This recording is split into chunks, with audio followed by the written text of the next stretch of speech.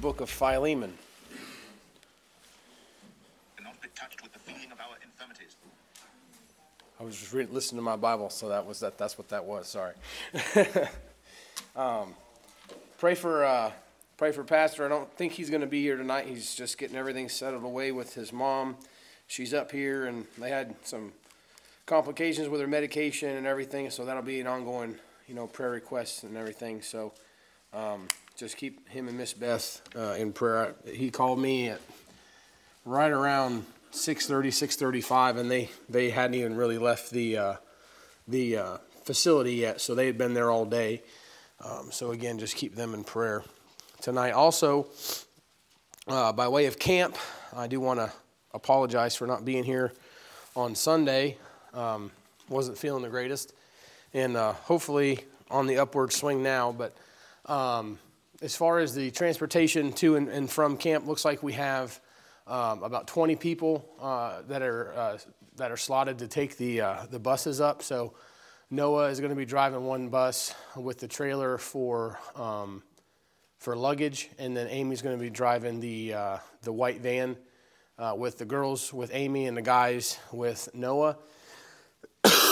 And then those of us that are going up, obviously, on Sunday, we're waiting to hear back on a couple different things as far as getting the freezers up. But those of you that it pertains to, will let you know what's going on when that time comes, which is relatively soon if you didn't know.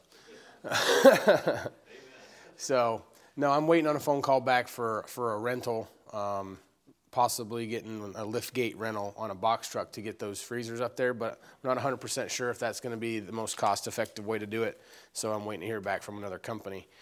But that's kind of what's going on there. If you have any more questions about it, you can get with me after service tonight, but we'd like to get in the message tonight. So Philemon chapter, obviously number 1, and there's only one there, so if you miss it, I'm sorry. That is right before Hebrews. If you're confused, the book of Philemon will start in verse number 1. The Bible says, Paul, a prisoner of Jesus Christ, and Timothy, our brother, unto Philemon, our dearly beloved and fellow laborer, and to our beloved Appia and Archippus, the fellow soldier, to the church in thy house. Grace to you and peace from God our Father and Lord Jesus Christ. I thank my God, making mention of thee always in my prayers, hearing of thy love and faith, which thou hast towards the Lord and the Lord Jesus and toward all saints, that the communication of thy faith may become effectual by the acknowledging of every good thing which is in you in Christ Jesus. For we have great joy and consolation in thy love, because the bowels of the saints are refreshed by thee, brother. Wherefore, though I might be much bold in Christ to enjoin thee that which is convenient, yet for love's sake I rather beseech thee, being such an one as Paul the aged, and now also the prisoner of Jesus Christ. I beseech thee for my son Onesimus, whom I have begotten in my bonds, which in time past was to thee unprofitable, but now profitable to thee and to me. Heavenly Father, we want to thank you for tonight. We want to thank you for all that have come out on a Wednesday night. Undoubtedly, Father, it's to hear from you. So I pray, Father, tonight that you give us something from your word. We thank you for the opportunity to be here. We pray as we open up the word of God that the Spirit of God would have free course, and you give us the understanding of your book, Lord. We thank you for it. Give us the light and the direction that we need here tonight. And we ask, Lord, that you bless. In Jesus' name we pray. Amen. You may be seated. A great portion of Scripture, one that is a little bit different than a lot of Paul's other writings, because a lot of Paul's other writings, you'll find that a lot of it is very doctrinal in nature as far as when he's writing. And this is a letter, a personal letter written by Paul to a man by the name of Philemon. Now, Philemon is a pretty well-off guy. He's got servants, and he's got people working for him, and he's got a church in his house. And there's some things here, before we get into the meat of the message, there's some things here that are really great and great practical things. And although the doctrinal things may not be that deep in here, the practical riches of this short little book is pretty wild. And you see, Philemon's ministry is described in verses 1 through 3. Philemon is called a fellow laborer, so he's not lazy when it comes to the ministry. And you see in verse number 2 that he says that he's got 2 guys in there in his church, and they're called fellow soldiers. So he's got a church in his house. And if you know anything about the qualifications of a bishop, you know that they must be given to hospitality. And how much more hospitable do you need to have your church at your house? Amen. Now, some of you here know what it was like to start the church in pastor's garage. But I tell you, here he is. He's pastoring this church, and he's got some solid guys in his church. He's pastoring some men that Paul, out of all people, qualifies and testifies on their behalf that they are fellow soldiers. Not just laborers, but they're fighting, on the side of the Lord Jesus Christ. And so he's got a ministry that's going. He's obviously known by Paul, and his character is described by Paul in verses 4 through 7. And in verse number 4, he says, I thank God making mention of thee always in my prayers. So this is somebody that Paul is so familiar with that he daily is mentioning him as he's in prayer with the Lord. Now, I'm sure maybe you in here, you have some folks that God's placed on your heart that you pray for every single day. And that's a great thing to have. You should. There should be some people that you pray for every single day. If you're a parent, I think you should be praying for your kids every single day. If you've got lost loved ones, you know what? I think you should be praying for them every single day. And Paul is a great example. And we know that the sin of prayerlessness is one that's very seldom preached on, but boy, is it ever a hard sin. And because Paul, he says, not Paul, but the Bible says that you can sin by not praying for the folks that God puts underneath you and God puts in your life. And so you have to be careful about that. And he says that this man Philemon is somebody that has touched Paul so much that he mentions him every day or all the time in his prayers. And he alludes to his character, and he says that he knows of his love, faith, which thou hast not just towards men on the outside, but towards the Lord Jesus Christ. And that's important because the Bible tells us that if any man love God, now this is an important thing right here. This is really important right here. Because there's a bunch of people that say they love God. Right? You ever met people like that? They say, oh, well, I love the Lord and I love church and I love Christians. I love. And they just talk about how much they love, right? But the Bible says if any man love God, the same is known of him.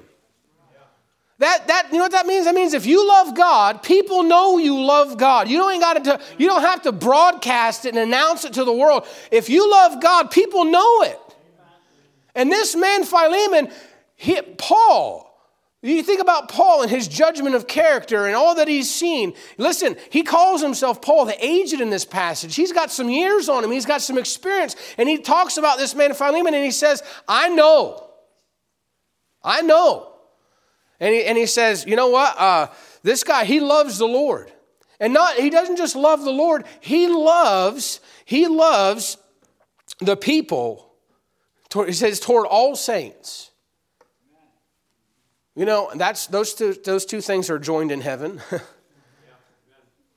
How you going to say you love God and you don't love your brother? Right?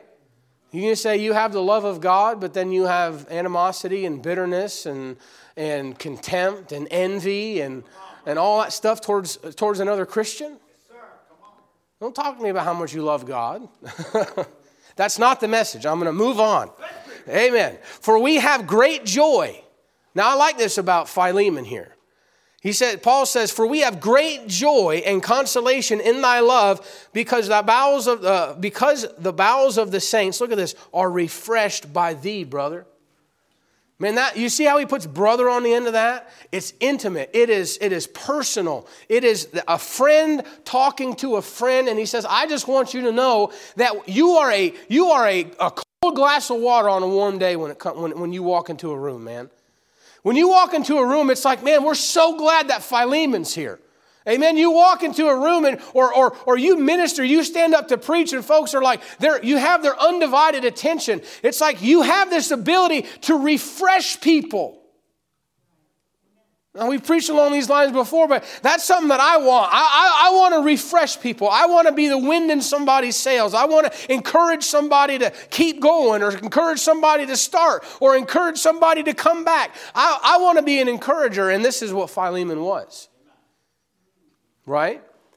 We see that Paul, in his maturity and in his age, he's switching up his tactics. He's switching up his approach. And these are all great things that we can learn from. Just think of this. You look at a book in the Bible and it has 25 verses. And there's a lot packed in 25 verses. Look what he says in verse 8. Wherefore, though I might be much bold in Christ to enjoin thee. You know what that word enjoin means? It means to teach. It means to implore somebody. It means to urge somebody, to try to convince somebody. Okay? To enjoin that which is convenient. Consider Paul's letters to the Corinthians. Now, what I'm about to say, I'm not saying that Paul had the wrong spirit or Paul had the wrong approach with the Corinthians. That's not what I'm saying. Nor did he have the wrong approach in the book of Romans or Ephesians or Philippians or Colossians. These are all great doctrinal books, right? These are very teachy books, correct? Okay? But look at what he says here. Wherefore, though I might be much bold in Christ, I'm prone to be that way, Paul says. I got no problem being bold in Christ and urging you and teaching you what's convenient for you to know. But he says, I'm not coming to you like that.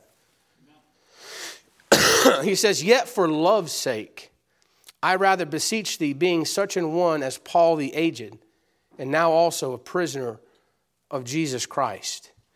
You know what? Paul, he's coming in a different way due to his maturity, his experience, his understanding, what he's trying to get across to Philemon, the content of what he knows he wants to say, and how he wants this man to react. And sometimes the soft answer turneth away wrath.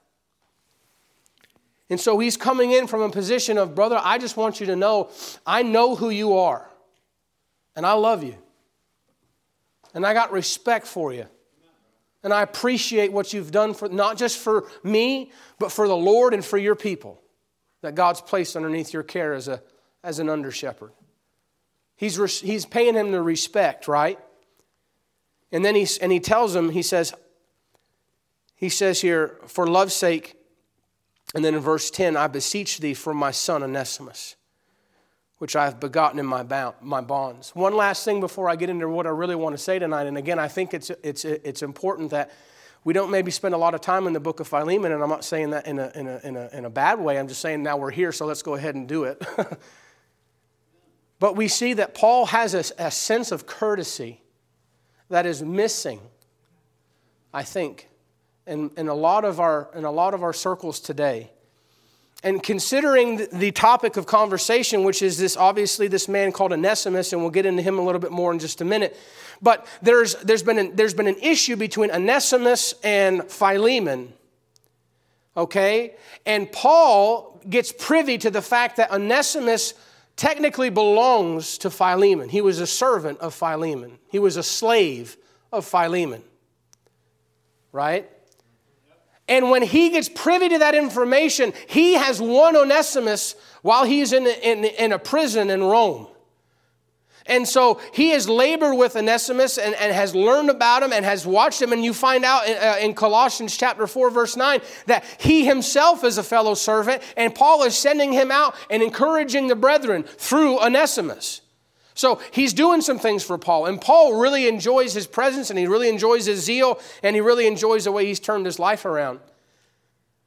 But looking with me, if you will, in verse number 13, whom I would have retained with me, talking about I would have kept him, that in thy stead, because he belongs to you, right? That in thy stead he might have ministered unto me in the bonds of the gospel.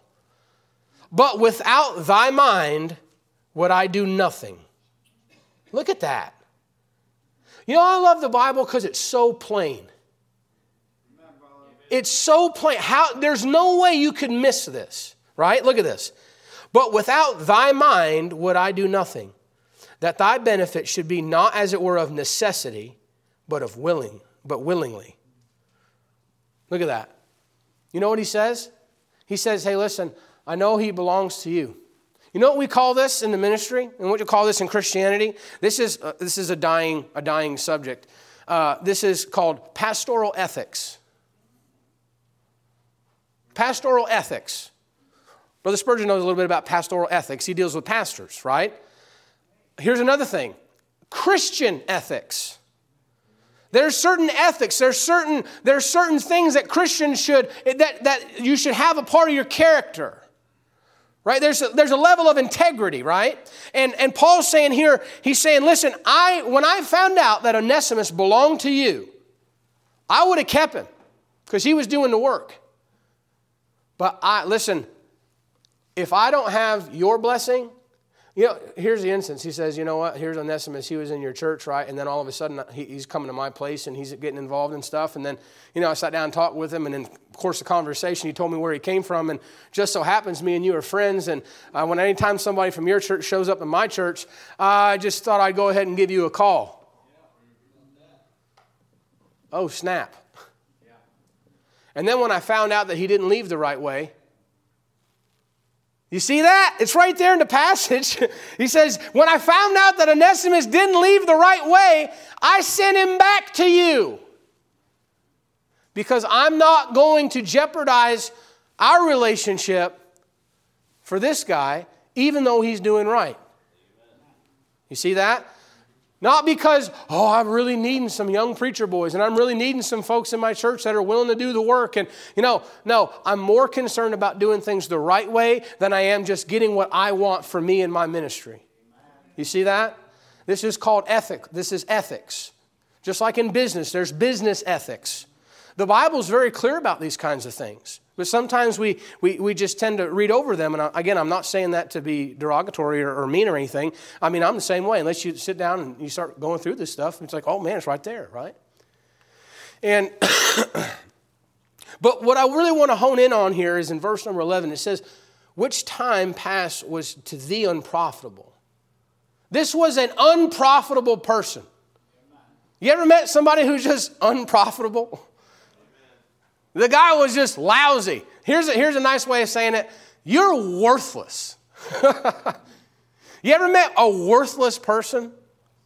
You ever worked with a worthless person? I have. I've worked with some worthless people. I had a job one time, and my assistant, who was supposed to do my billing and scheduling and all that kind of stuff, he was worthless. Absolutely worthless. I'd show up, I'd be on sales calls all over the place, and I'd come back with a stack of signed contracts and checks and stuff, and I'd stick them on his desk, and I'd say, let's get it on the schedule, let's get all this stuff done, and here's all the jobs we completed this week, let's get these bills sent out. Well, back and forth, and it's probably about 2 or 3 months into it, I walk back into his office, he's not there, and he misses a day here, misses a day there. And come to find out, he ran off with the receptionist lady that was in the front of the office. And he said he wouldn't come back to work. And so here I am. I got stacks of paper everywhere. And I got to figure out everything that was on his desk to do. Plus my job, right? You know what I found out in that week of auditing everything that he wasn't doing? We were $190,000 in back receivables. That means $190,000 that we had already done the work, had it not been billed, and we just were doing work for free. And guess who that looks bad on? That looks bad on me. You know what? There's nothing worse than a useless employee. There's nothing worse. Listen, there's nothing worse than somebody that you can't count on to do their job. And that's who Onesimus was. That's who Onesimus was. But Paul says, to you in time past, he was unprofitable. But now, he's profitable. And you want to know something? I got to thinking about this. You know what? I think everybody in here, if you're honest, you want to be profitable for the Lord. Amen. I want to be a profitable Christian. When I think about working for God, I think about the church, and I think about Christianity and what Jesus Christ has done for me and what God's got me doing, I don't want God to say at some point, that guy was worthless. He got saved, but man, that was it, and he did nothing after that. He was an unprofitable servant. I don't want that testimony. But you don't know something? Even in the midst of these 25 short little verses, you know what this book unlocks for us? It unlocks for us how to be a profitable Christian. It shows us exactly what we need to do, and our mindset has to be for us to be profitable to the Lord Jesus Christ. Because you want to know something? Profit doesn't just appear. Did you know that? You don't just stick a sign in the yard and all of a sudden money starts flowing in. Did you know that? You know that if you want to retire someday, you know, and the way that the current things works, you need to have, you know, some stuff in line, and then what you want is you want a nest egg, and then you want to live off of the profit of what that nest egg generates, right? That's the current retirement setup. It's like, people in here is like, what's a nest egg? I just got it off my porch there. I blew it out with a leaf blower. Right? No, it's different. But you want to know something in the business world? If you want profit, there's some things that have to take place before profit ever shows up. And there's a lot of businesses, you know what? They do a lot of work and they don't make any money. So you can be super, super busy and you can be super, super broke. You see that? Now, I'm not going to give you a business lesson tonight because I probably wouldn't be the right guy for that. But there are some principles here that will help us to this word profitable, because at the end of the day, you know what we want to be? We want to be profitable Christians. Amen. You know, before you can be profitable, there's the first step. If you were to sit down with a financial advisor and say, Mr. Financial Advisor, I don't want to work until I hit the grave, you know, and I'd like to retire, you know, something like that in the future. You know what he's going to say? You know, he's going to sit down, and the first thing he's going to ask you is to say, what is your risk tolerance? That's what he's going to ask you. What's your risk tolerance? So when it comes to a business gets to a certain place, and then they seek capital. When they seek capital, then they go out to investors, and you know what they have to do? They have to present their case to the investors, and you know what the investors do before they can, because after all, they've leveraged themselves, and they're in debt, and they have a great product, and they got sales, but they got to take it to the next level, so they need to have an inflow of cash, and so they're willing to sell equity in the company in order to get it to the next level, right? And so you know what those investors do? They sit there across the table, and they got loads and loads of money, and they sit there, and you know what they do? They do what they call a risk assessment. They do a risk assessment. How risky is this investment to us? That's what they want to know. And you want to know something? Onesimus, he was a risky investment. Onesimus was what they call in the Correctional Institute, a flight risk, right?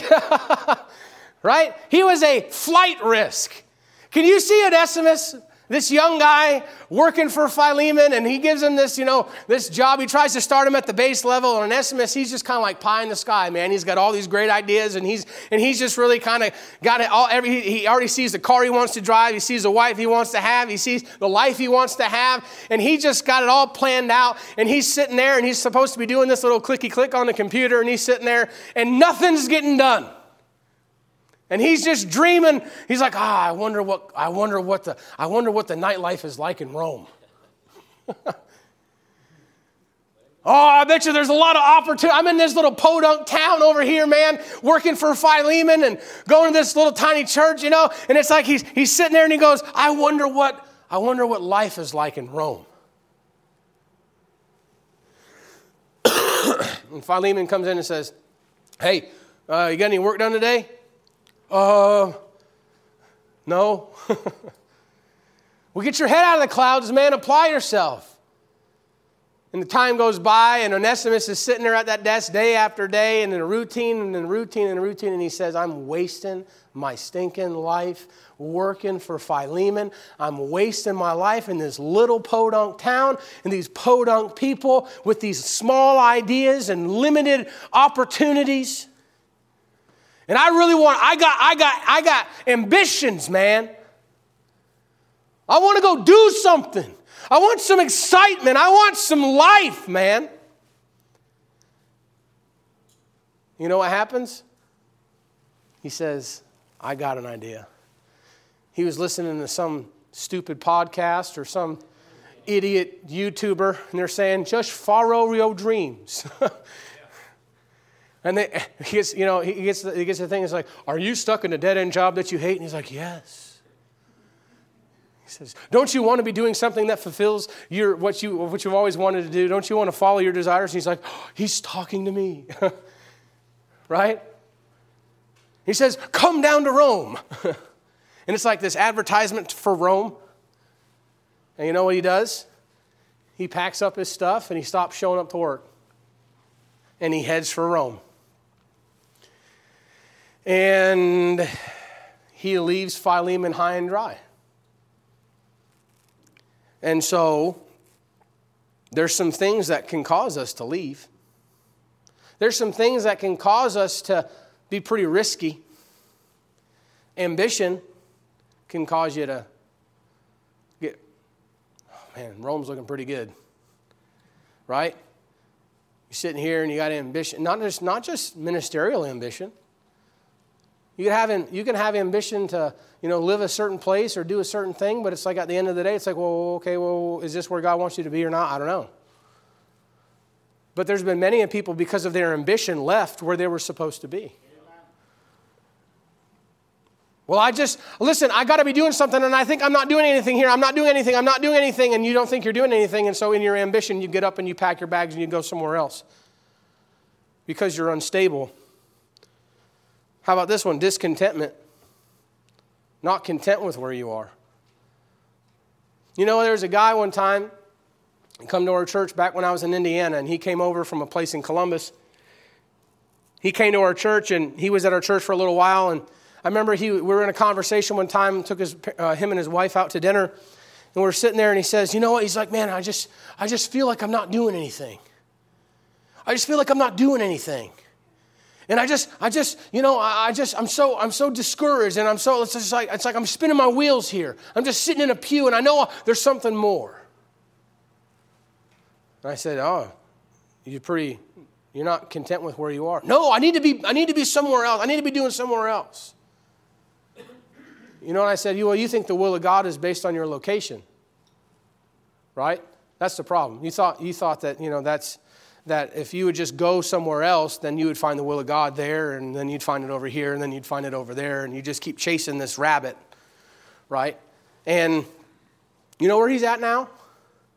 He's playing drums in bars. He's gone.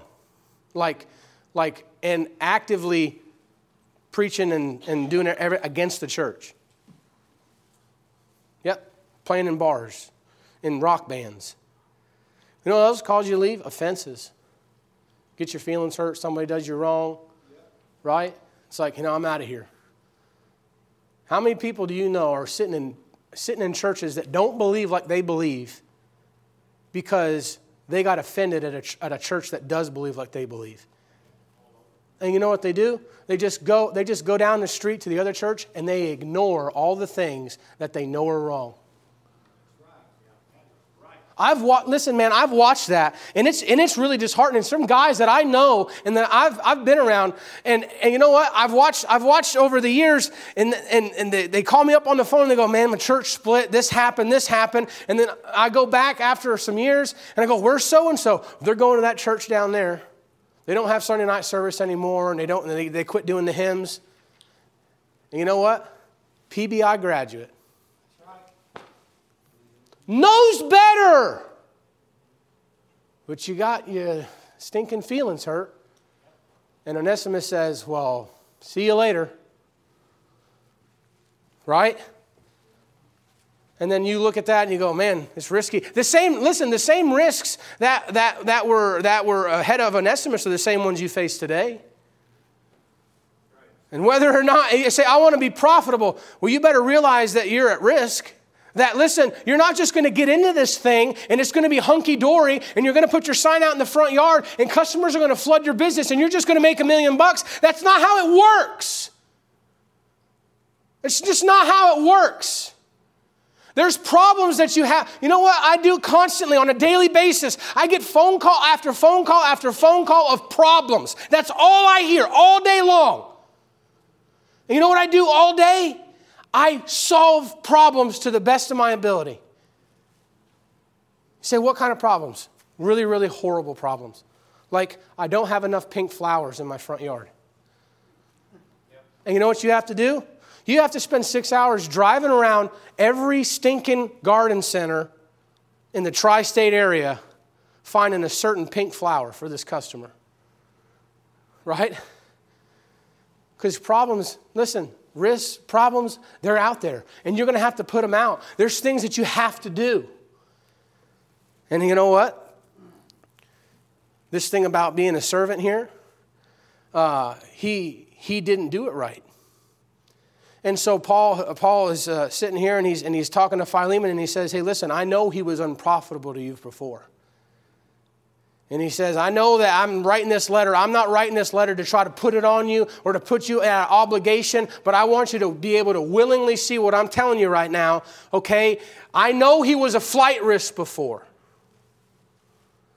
And there's no investment that's 100%. There's no investment that's 100%. Go over to 1 Corinthians chapter 7 real quick. I want you to read this. You know, the Bible tells you if you're a servant, it has a lot to say about being a servant. You know that? And I'm not just talking about, ministerially, but like an actual slave-owner relationship. You understand? You know, we quote the verse, do everything heartily as unto the Lord, not unto men. That's Colossians, right? Colossians, chapter 10, something like that. Colossians 3, verse 23. You know, the verse before that has to do with the servant and his master. That's why you do it as unto God, not unto men. Okay? 1 Corinthians chapter 7. This is a direct cross-reference for that where we're at there in the passage in Philemon. Look in verse number 20. Let every man abide in the same calling wherein he was called. Art thou called being a servant? Care not for it. But if thou mayest be made free, use it rather, for he that is called in the Lord, being a servant, is the Lord's freeman. Likewise also he that is called being free is Christ's servant. Ye are bought with a price. Be not ye servants of men. Brethren, let every man wherein he is called, therein abide with God. You say, what is the principle? What's the principle? You want to be less risky?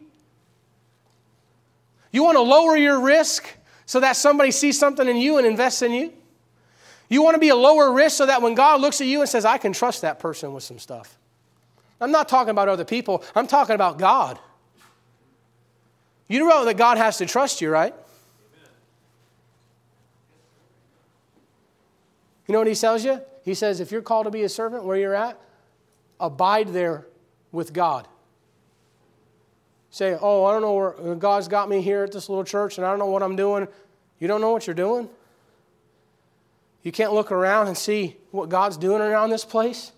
Sometimes when you're inside of it, folks, it's hard to see, because you're in it. Yeah. And it's a blessing that folks come in and they say, it's not like this everywhere. When you're inside, it's easy to say, oh, well, I identify this and maybe this could be better and this can be better. Do you realize how good you have it? You have it so good. And the devil will creep in and he'll say, I got a little bit of ambition here. Let me throw that in front of you. A little bit of discontentment. I'm just sitting here and I'm this and I'm that and I could be doing more and I'm just working a job and I'm just raising a family and I don't have a title and I don't have this and I don't have that. Stop! You want to be profitable? Stay where God has you. And God, You know what? And then you'll be less of a flight risk. And you know what you'll be more open to? You'll be more open to an investment if you're less of a risk. Right? That's what you want. Young people, we're about to go to camp. About to go to camp. You know what? How risky are you? I know what it's like. All of you are at the age now where it's like you're getting jobs and you got licenses and all this different stuff. You know what most teenagers do when they get their license? They're waiting at the stinking starting line like this, like, whoa, ready to go. Right? Is that where you're positioned? You got your eyes set on something that's out there in Rome? You see that? Are you a flight risk?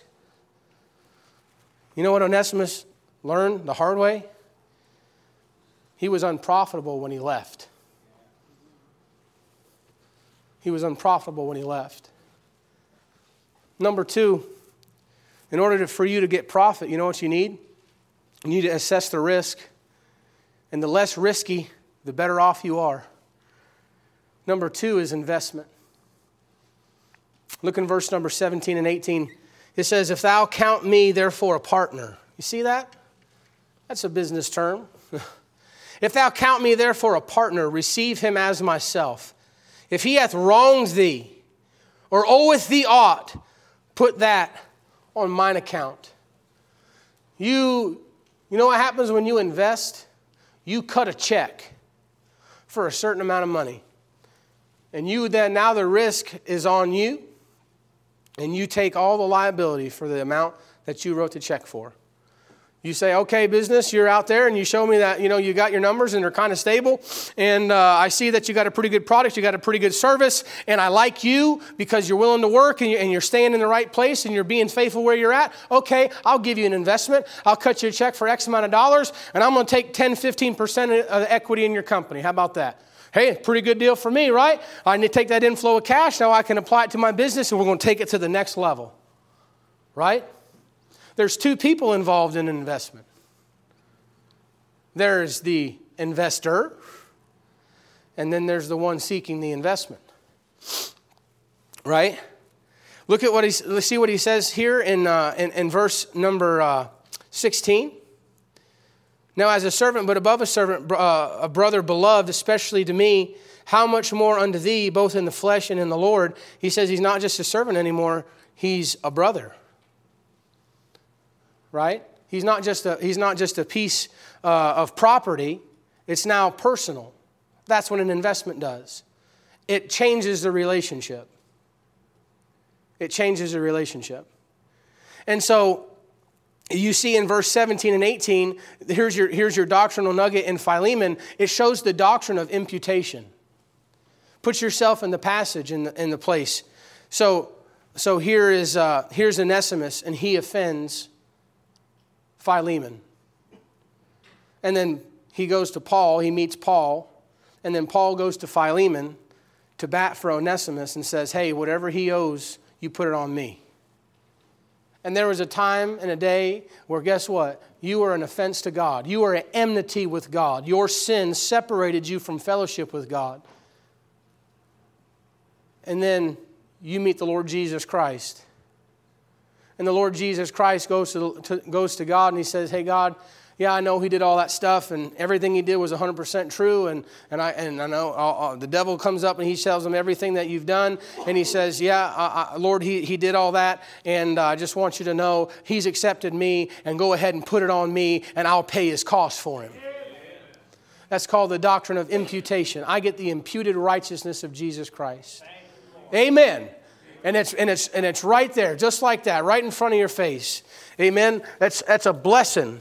That's a blessing. And you know what? Sometimes, you know what you need? You need the Lord to come and just put something on you. You need him to come up and invest in you. And you don't need somebody to tap your potential. You need God to tap your potential.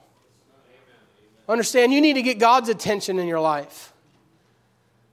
Listen, I understand there is a chain of command and there is all this different stuff, but at the end of the day, you need God on you.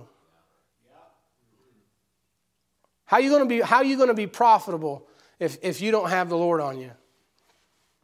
You ain't going to be profitable to nobody. You can know all the Bible in the world and have no God on you, and what good are you to anybody?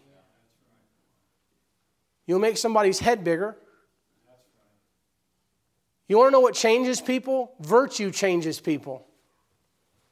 How do you get virtue to pass through you? Well, you need the Lord Jesus Christ to give you that. Amen? You ain't going to do that thing on your own.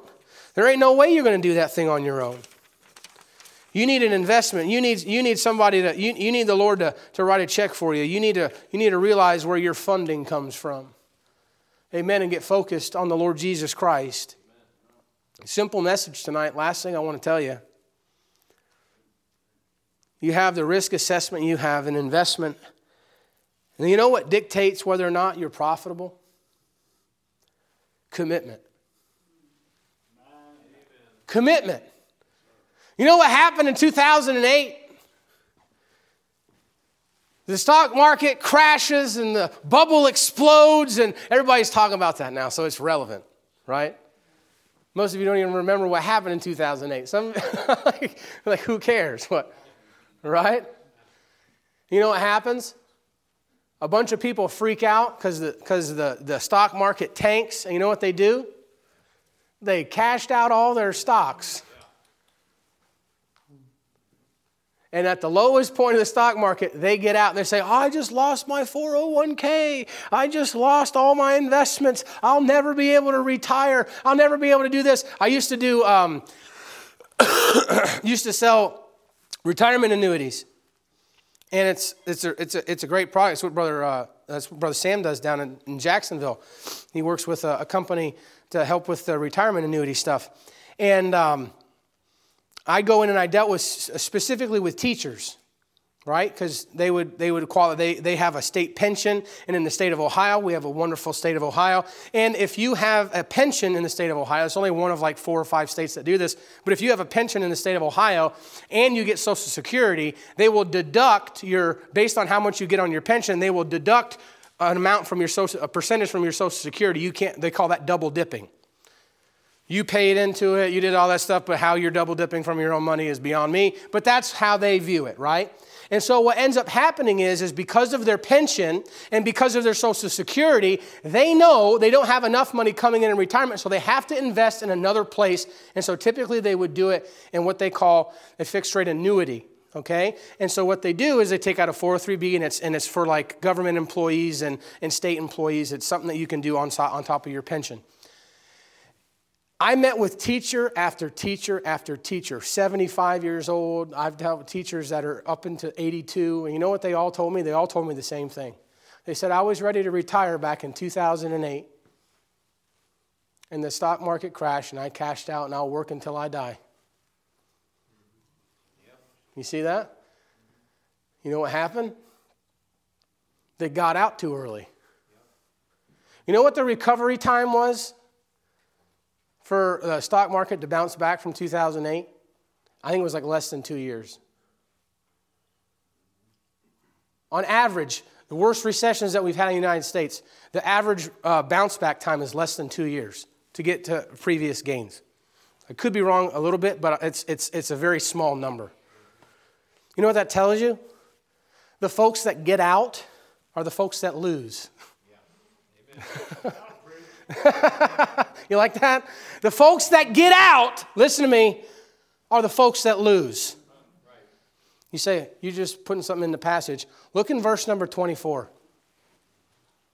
There's some people that Paul includes in his salutation there.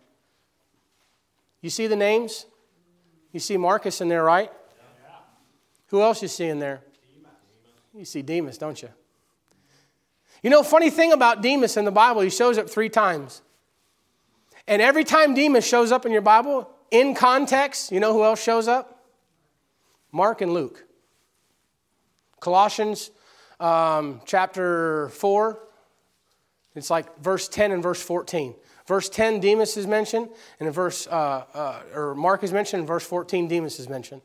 1 Timothy, 2 Timothy chapter 4, Demas is there, so isn't Mark and Luke. And then right there where you're reading. You know how say, what are you talking about? You compare and contrast the two ministries of Demas and Mark. Mark sketches out and leaves Paul early on in the ministry, but he comes back, and at the end of it, you know what the Bible tells you about Mark? Paul tells you, he says, for he's profitable to me. Right? And then Demas, you know what he's called? Right there where you're looking? A fellow servant. A fellow laborer. You know what happens? He leaves at the end of the thing unprofitable. You say, how you become profitable? You got to stay in for the long haul. You don't know if you're going to be profitable until some time goes by. Amen? You need some data points. You need some historical data to see where your trajectories are. That's how you budget in a business. You look at your previous years, your previous months. I have a business meeting tomorrow. You know what we're going to look at? We're going to look at 3 years worth of data of where we're at and what our goals were. And we have all of that. How do you do that? Time. Time. You say, what's the lesson here? How come Demas left and how come Marcus came back? Well, the Bible told you. He says, Demas has forsaken me. Look what he says. Having loved this present world. You say, what's going to cause the commitment to fall? If you have a love problem. How do we start this thing out? Talking about love. It was written in a spirit of love. You say, what's going to keep your commitment? A love. You know what the problem was with Demas? He started loving stuff that he was told to hate. And he started seeing things what caused Onesimus to leave early? He started seeing things that he wasn't supposed to see. He started going after stuff he wasn't supposed to go after. His heart went. Started getting bitter. Started seeing the flaws of the folks in the church. Started to see the inconsistencies of people. Have you ever noticed that? Maybe you think this. You say you always want to get close to people, right? You want close relationships. That's what we want, right? Everybody wants to be close to the preacher. That's typical church member, right? I want to be buddies. Let me ask you this. And I'm not just talking this church. I'm talking all of this is Christians in general, okay? They want to be friends with the preacher. You go to a meeting, a special meeting, and the special preacher's there, right? They want to come see you. They want to talk to you. They want to, hey, don't you know, I know Brother Spurgeon. And me and him, we go way back, And he's like, who are you? Right? That's how it goes. We want to be associated with somebody that we see as spiritual, right? Let me ask you this. Could God trust you to get close to somebody? Because guess what happens? The closer you get to somebody, you're going to see that they're human. Can you have enough character to still like them after you find out some of the flaws in their armor? Oh, man. I want to be close to them, man. I want to have a close relationship with somebody like that. Okay, can you see them at their worst and still respect them? You say, what's the problem? Our affections, our love. How do we become profitable? We got to keep our heart tender. We got to keep our heart passionate and open to the Lord Jesus Christ. Keep our eyes fixated on what's really important. Understanding that I'm exactly where God wants me to be doing. And everybody around you may think you're not doing nothing. You may in your own mind think, all I'm doing is working a job. All I'm doing is going 8 to 5 and I come home and just got the kids and the wife's tired and I'm dealing with all this stuff. Can I tell you this? You couldn't be more in the will of God than you are right there. But I didn't pass out a tract today, and I didn't get the chance to preach. Who cares? If I had $1 for every guy I graduated school with and called me when everything blew up in Indiana, called me and said, well, what are you doing for the Lord now? I had a guy call me one time, he said, well, what's your title? You know what I said? Oh, I don't have one. A guy called me one time. He says, well, brother, we know that you just got to endure the chastening of the Lord. Like, amen, brother. Appreciate you. You're awesome. You're a great friend. Right? You're just, with friends like you, who needs enemies, right?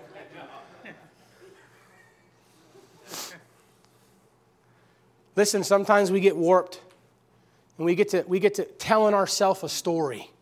Because there's this thing called truth, and then there's this thing that what we think is true. And truth and true are not necessarily the same thing. So what sometimes you can do is you get a fragment of something, or you get a thought in your head, and all of a sudden you start to tell yourself a story. And before you know it, you're sitting there doing the dishes, or you're sitting there grilling on the grill, or you're sitting there on your recliner, or you're sitting there in your car driving, and before you get, a mile down the road, you know exactly what people's motives were. You know exactly what's going on. You have told yourself every intricate detail. You figured it out. You have the epiphany moment. Oh. And you want to know what happens?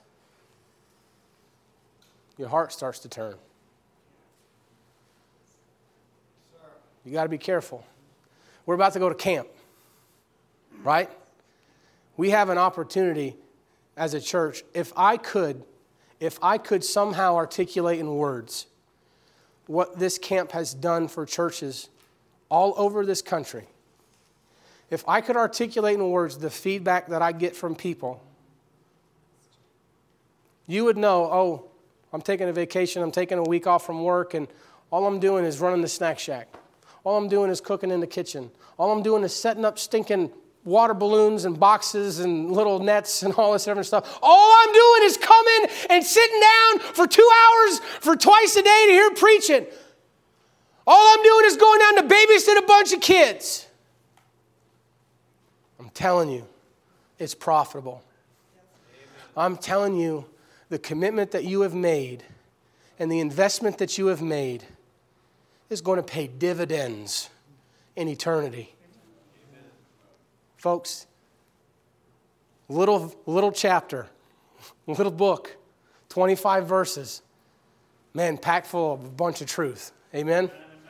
Amen. That's why we love the Bible. Let's go ahead and pray. Heavenly Father, we want to thank you for tonight. Thank you for this admonition that we have from the Word of God. Thank you for the example that we have here with Paul and Onesimus and Philemon and what we're told here. I pray, Lord, would be an encouragement to our church. Pray that we'd have the right mindset as we go to camp here this coming week. I pray you be with our pastor as he's dealing with multiple different situations and then his mom and all this stuff that's going on. I pray, Father, you'd undergird him. I know Brother Spurgeon is going to be heading up north. I pray you bless him in his meetings. And God bless this prayer service that we have here in the next few moments. And we ask you to bless our church now in Jesus' name. Amen. All right, let's go ahead and take some prayer requests this